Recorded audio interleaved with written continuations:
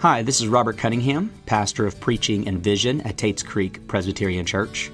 We want to thank you for listening to this resource, and we hope and pray it will be a blessing to you. One quick word, though, before you listen. While we are honored to be a resource for you, we do want you to know that an online sermon is no substitute for congregational life. It's a good supplement, but what you need more than anything else is membership and involvement in a local church. If you are not a member of TCPC, I want you to know that listening to your pastor is far more valuable than listening to this. If you are a member of TCPC, I want you to know that joining us in worship on Sunday is far more valuable than listening online. So to everyone, we are encouraged that you have sought us out, but much more encouraging would be for you to seek out a local church community. That said, thanks for listening, and may God now bless you as you do.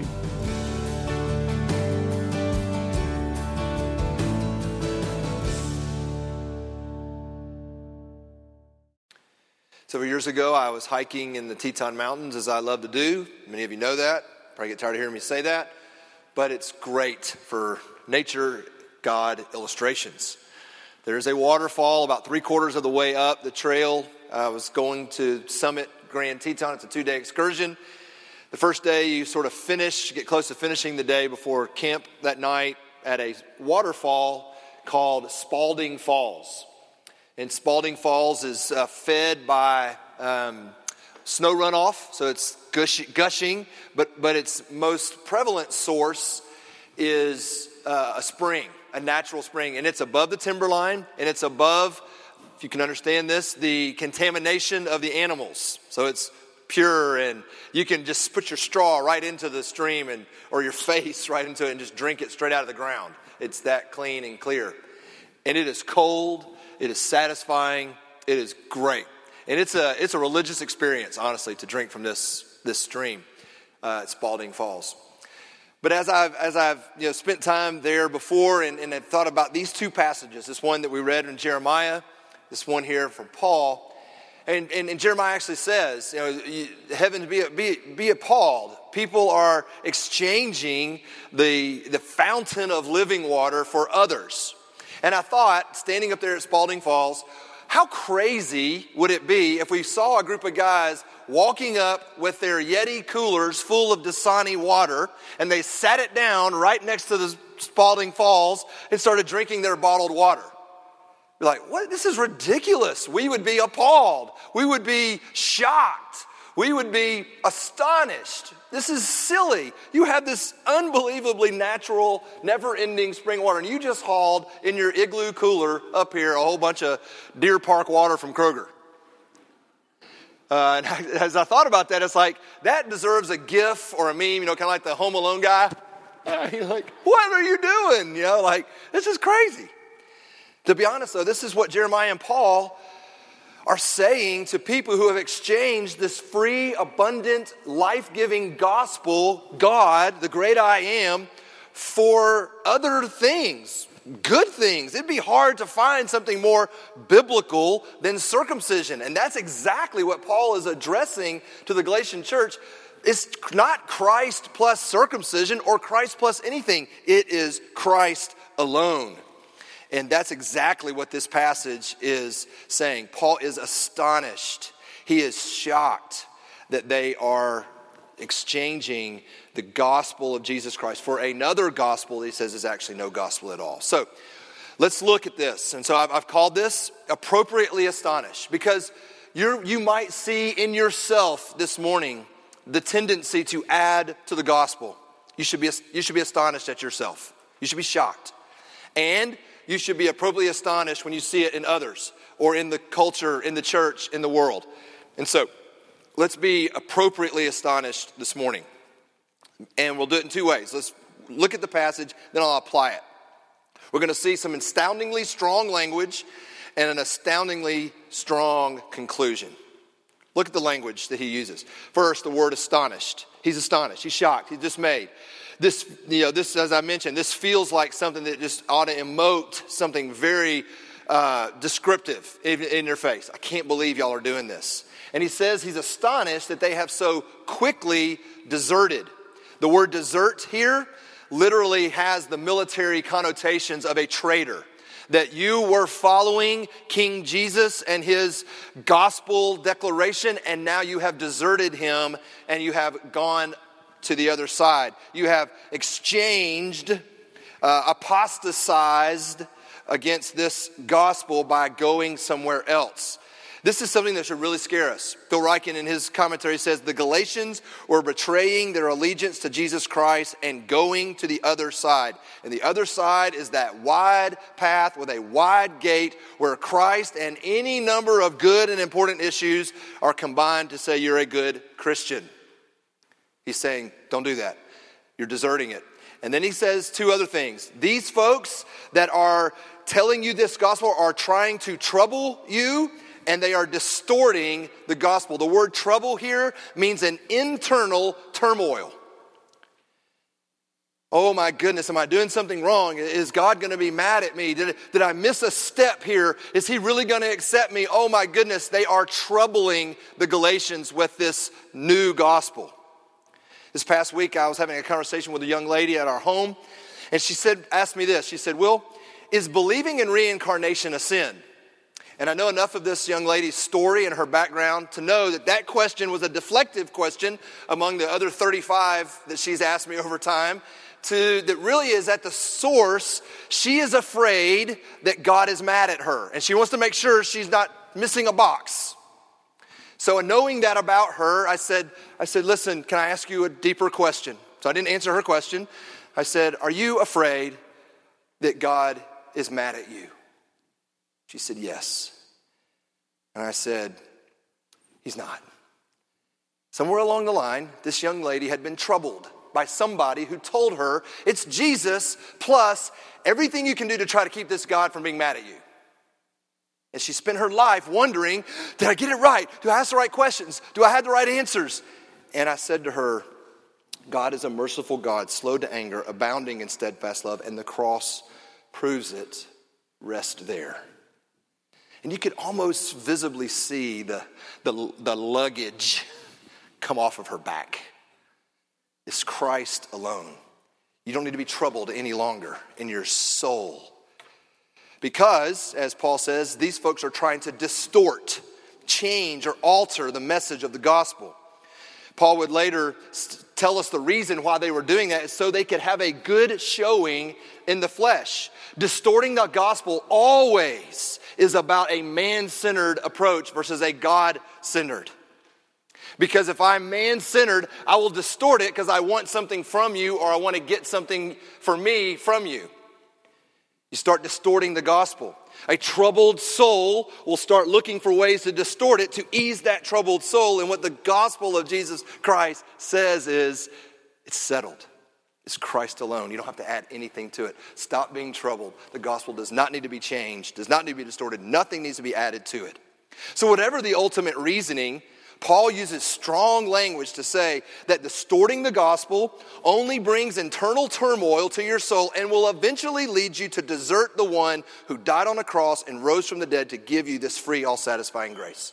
That's what Paul's saying. And then he gives an astoundingly strong conclusion. If this is happening, if you are being troubled in your soul and the gospel is being distorted, this is what he says to those who are troubling you.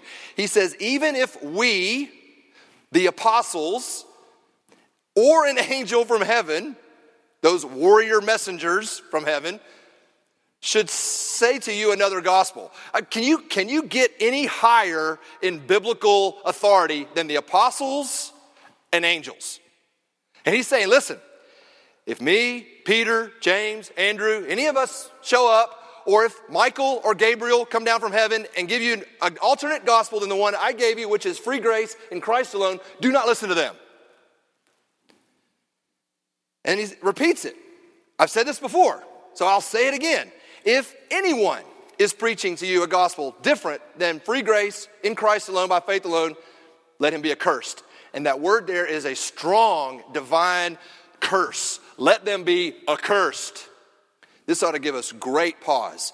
Adding to the gospel, trying to contribute your own water to an already satisfying waterfall will bring a curse upon you. Without much teaching or explaining, it is plain to see that Paul is deeply concerned and alarmed about what has been taught to the Galatian churches. Clearly, the teaching from these false teachers is unsettling them and causing them to desert the gospel. So why is Paul so concerned? Because he knows what I preached to you in AD 48, you are so quickly now turning. I told you, and he says it again in Galatians 2, we know that a person is not justified or saved by works of the law. These teachers were adding to the gospel and creating internal turmoil within their souls and within the church. And Paul says they were doing this because they want to make a good showing in your flesh and they don't want to be persecuted for Christ. It is easier to lap on the religious checklist because it looks good to the world. It sets me at ease. I don't have to worry about suffering for the persecuting for the cross of Christ because I can show them my good religion. Friends, have you ever felt this internal turmoil? I have. That feeling that says, I'm not doing enough to be a Christian. Gosh, and if what he said or what she said is what it means to be a Christian, I must not be one, or at least I'm not a very good one. Again, this week, the other night, I was having a conversation with a college student. And he asked me what he needed to do to make sure his soul was ready for heaven. Great question. So I said to him, believe the gospel of the Jesus Christ that says, Christ died for your sins, was buried, rose again from the grave to give you forgiveness of sins and peace with God and life everlasting. Believe that. He said, that's it? I said, yep. I kind of sat there for a minute. And I could tell he was waiting on me, and I could feel it welling up inside of me, and be a part of a good gospel preaching church and quit those 3 behaviors that I know you did last weekend. And I could feel and he could feel like, come on, okay, cry. Okay, believe Jesus. And what else? And I just left it there. And it felt so good to leave it there. It felt good he's like, oh. And if you do that, your soul's ready. If you believe Christ, you will be saved. Isn't that all of our turmoil? Isn't that all of our struggle? Surely there's something I got to do. Add to this. So as I prayed about this, honestly, I told Mark, I was sort of in knots up until 3:45 this morning when I was waking up. Because to apply this to a Christian subculture is pretty scary, because this is an epidemic in the church, to add to the gospel. So I'm going to take a risk and open that can of worms with us. And there's two people in general that I had in mind. The first, those of you who are listening online or here or will listen later this week, who have rejected Christianity or are considering rejecting Christianity. Would you consider that it's possible that you're not rejecting Christ, but you're rejecting the additions to Christ that you've heard? Your parents taught you it was Christ plus fill in the blank. Your teacher at school taught you it was Christ plus fill in the blank. Your church taught you it was Christ plus fill in the blank. Your culture has taught you Christ plus fill in the blank.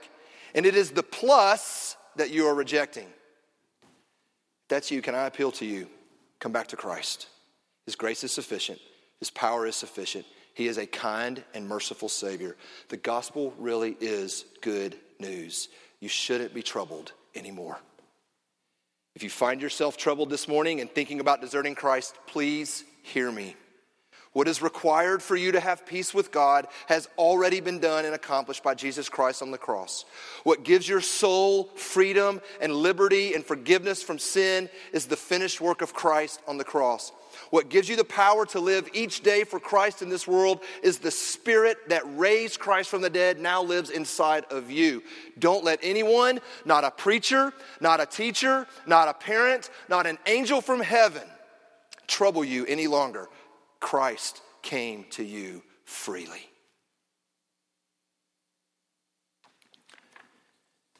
The second person I had in mind were those of us who use a number of important, scripturally defined, culturally significant issues that we're adding to the gospel Because, like I said before, it's hard to get more biblically based than circumcision. It wasn't like they were pulling some Roman, voodoo fringe issue out. This was coming from their Old Testament. They were applying something they could go to proof text for. And Paul's saying, don't do it. That's not the gospel. Don't add to Christ something that is in your Bible. John Stott says the church's greatest troublemakers now, as then, are not those outside who oppose and ridicule and persecute it, but those inside who try to change the gospel. The church's greatest danger is not the anti-gospel outside the church, it is the counterfeit gospel inside the church. Christ plus growing kids God's way. That makes you a good Christian. Christ plus your view of the vaccination. That makes you a good Christian. Christ plus your view of worship music. That makes you a good Christian. Christ plus your involvement in social issues. That makes you a good Christian. Christ plus what you eat or drink or do on the weekends. That makes you a Christian. We could go on and on here. You see our tendency to add to this free grace? Phil Ryken says, we worship in churches of many gospels. There is the gospel of material prosperity, which teaches that Jesus is the way to financial gain. There's the gospel of family values, which teaches that Jesus is the way to a happy home. There is the gospel of self, which teaches that Jesus is the way of personal fulfillment. There's the gospel of religious tradition, which teaches that Jesus is the way to respectability. There's the gospel of morality, which teaches that Jesus is the way to be a good person. What makes these other, quote, gospels, because Paul said they're really not gospels, so dangerous is that the things they offer are all beneficial. It's good to be prosperous, to have a happy home, to be well behaved. Yet as good as all these things are, they are not good news. When they become for us a sort of gospel, then we are in danger of turning away from the gospel of free grace. This brings up two things to me. The first is the role of our conscience, and then the danger of hypocrisy. Let me explain why. What I mean by the conscience is that place inside of us where inner turmoil starts. Should I do, say, or be such and such? Is what I'm doing and saying, is that really what a real Christian would do? The conscience becomes bound. In one of the greatest statements about this binding of the conscience, the Westminster Confession of Faith rightly teaches God alone is Lord of the conscience. This isn't some abstract point, because to say otherwise is actually to deny the precious blood that has purchased us and makes it of no effect, because your conscience is bound to something else. Paul would later in Galatians 2 say, I do not nullify the grace of God, for if righteousness were through the law, then Christ died for no purpose. If I can add the blanks of Christ plus whatever, then I don't need his blood. Jesus had strong words for the religious teachers of his day in addressing this. He would say, you teach as commands the traditions of men. Friends, we must be very careful not to bind our own consciences or the consciences of others with things that are good and helpful, but at the end of the day are not added to the gospel of Jesus Christ. The second issue that is clearly related to the conscience is that of hypocrisy. Because Jesus would say to these religious leaders on his day, you yourselves do not even keep the law that you're upholding that people should keep. Paul would say to the Galatians, these folks that want you to be circumcised, they don't even keep the law. Friends, the way to avoid being subject to your own hypocritical judgments is to rest on Christ alone for your salvation. Jesus would say, do not judge or you too will be judged. For in the same way you judge others, you will be judged. With the measure you use, it will be measured against you. You see, at the end of the day, when my conscience is troubled, I must cast myself on Jesus alone. And when I find myself or I'm found out to be a hypocrite, which you will be, I cast myself on Jesus. I don't even keep my own standard. Where do I go? Christ. So at every point, it's Christ. We're back to Christ. So cease striving is what the scriptures say. Trust Christ. It's not about binding your conscience to something else, and it's not about trying to undo your hypocrisy. Paul would say this, it is for freedom that Christ has set you free. Do not let yourselves be burdened again by a yoke of bondage. Christian, you're free. It really is free. Christ went to the cross for you. End of story. You're free. That day on the mountain, heading up to the Grand Teton Summit, watching people get on their hands and knees and lapping up this fresh spring water was one of the clearest examples of the freedom and simplicity of the gospel to me. You see, to get to that point, we had to hike 12 miles, covering 3,000 vertical feet. And when we got there, all of us were out of water, right? We were exhausted. And the joy of having a natural spring with no contamination, and you could just bathe in it and drink it, and knowing it ain't going to run out. It's going to be here till the next millennial, was so refreshing. The only thing required of us at that moment was to drink it. And friends, this is the gospel of Jesus Christ. It never runs dry. It is all satisfying. You do not need to try to add anything to it. You're just going to contaminate it. Just sit and enjoy the life-giving, cool, nourishing water of the gospel of Jesus Christ. And let's be appropriately astonished when we see ourselves and anyone else trying to contaminate that gospel. And I pray that we as a church, you as an individual, would stand firm on that gospel now and in the life to come. Amen. So we're going to come to this table where Jesus lays out what is to you, is his body and his blood, given freely by his own choice, not on the basis of your merit, not on the basis of your works, but flowing from the heart of God, of love, the fountain of living water. So this morning, come to this table freely, laying aside everything that troubles you, your internal turmoil. Come and cast those things to Christ. Let's pray. Oh God, I pray that you would set us free. So many of us are bound up in turmoil, that we're failing in some way to be the Christian I'm supposed to be. Let us hear the Savior say, Jesus paid it all. All to him I owe. Sin had left a crimson stain. Jesus paid it all. God, I pray that we would believe that. Only Christ. Only Christ. And I do pray against the temptation inwardly and outwardly to contaminate this gospel. Help us. Protect us. Prevent us from that, please. We need more than ever to live under the free grace of the gospel of Jesus Christ. So help us now as we feast on his body and blood and as we live in this week. In Jesus' name, amen.